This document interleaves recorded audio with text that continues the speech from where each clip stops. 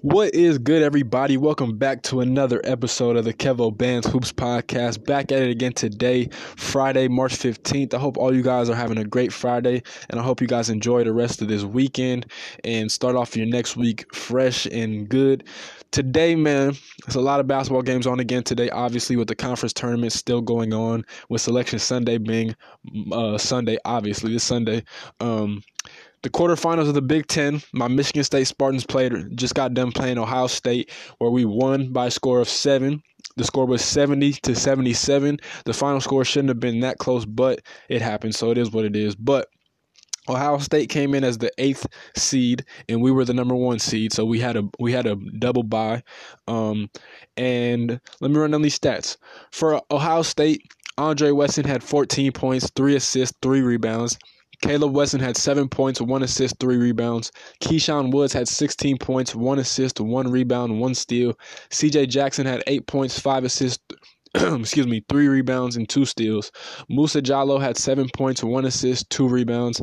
Kyle Young had 6 points, 4 assists, 3 rebounds, 1 steal, 1 block. Luther Muhammad had 7 points, 1 assist, 2 rebounds, 2 steals. And Dwayne Washington had 5 points, 2 assists, 3 rebounds.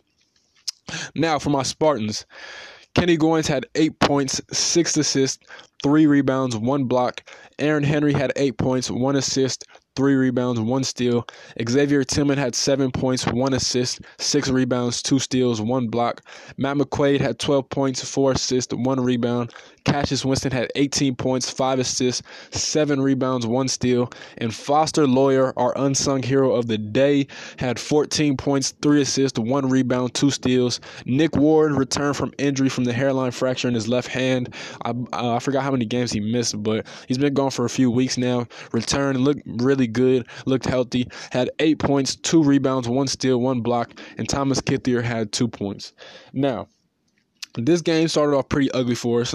Not terribly ugly, but pretty ugly. Like, Cassius Winston, let me just say this. It happens like this because, Ohio State, they played yesterday, so they already know how the court is. They're already adjusted. They already played a full 40 minutes.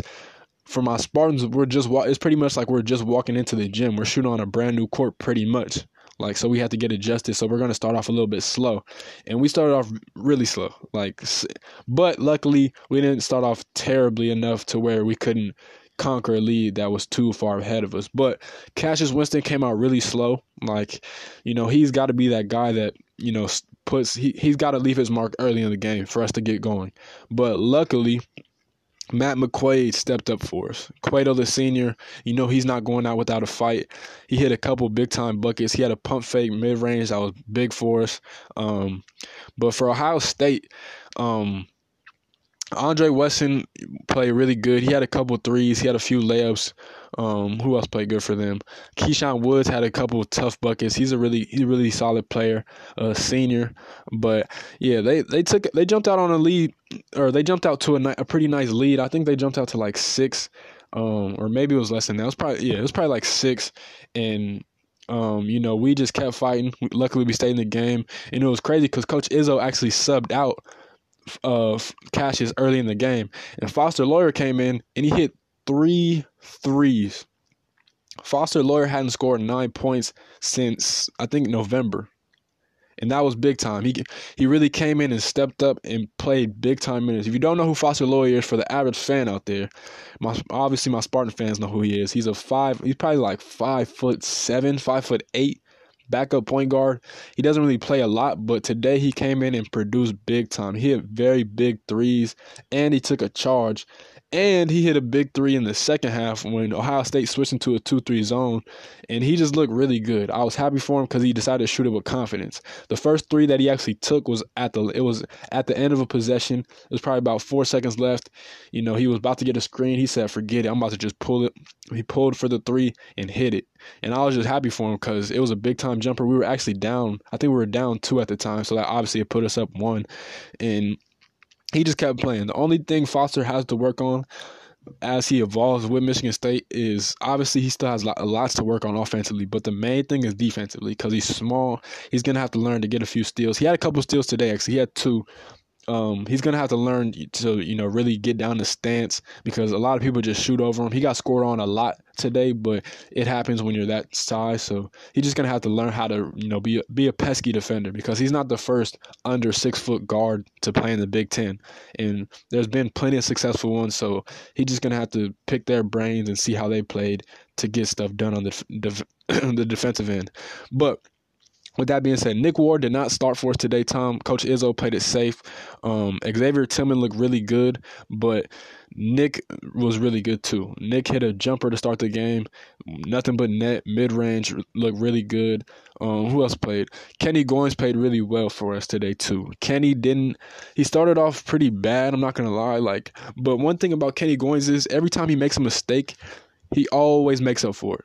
Every single time, he has never failed me. In the second half, he threw a terrible pass. He tried to throw a cross-court pass pretty much, and Ohio State picked it off. And then right after that, we're on offense. We get a swing. We hit Kenny Goins. He is probably the biggest three of the game to put us up 10, I believe. We were on a run. We went in the second half, we went on a 29, or not a 29, we went on a 25-9 run. That pretty much just sealed the game, even though Ohio State did everything in their power to come back because they did. Coach Izzo probably took his foot off the gas a little bit too soon. He took the starters out the game with probably about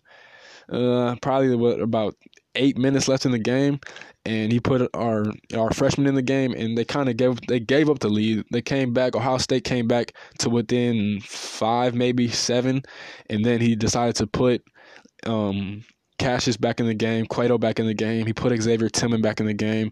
And it was an all-around team effort. In March, like I said, you have to have production from players that are least expected because our scouting report probably guarding us is probably the first thing it's going to say is stop Cassius Winston. That's probably the first thing it's going to say is stop Cassius Winston. And Foster Loyer, I'm glad he did what he did today because it's a real confidence booster. I'm not expecting him to do that from every game here on out, but I definitely expect him to build on it, just add that level of confidence. But Ohio State definitely played a great game today for the most part. Their defense really, rattled us for the first half mostly.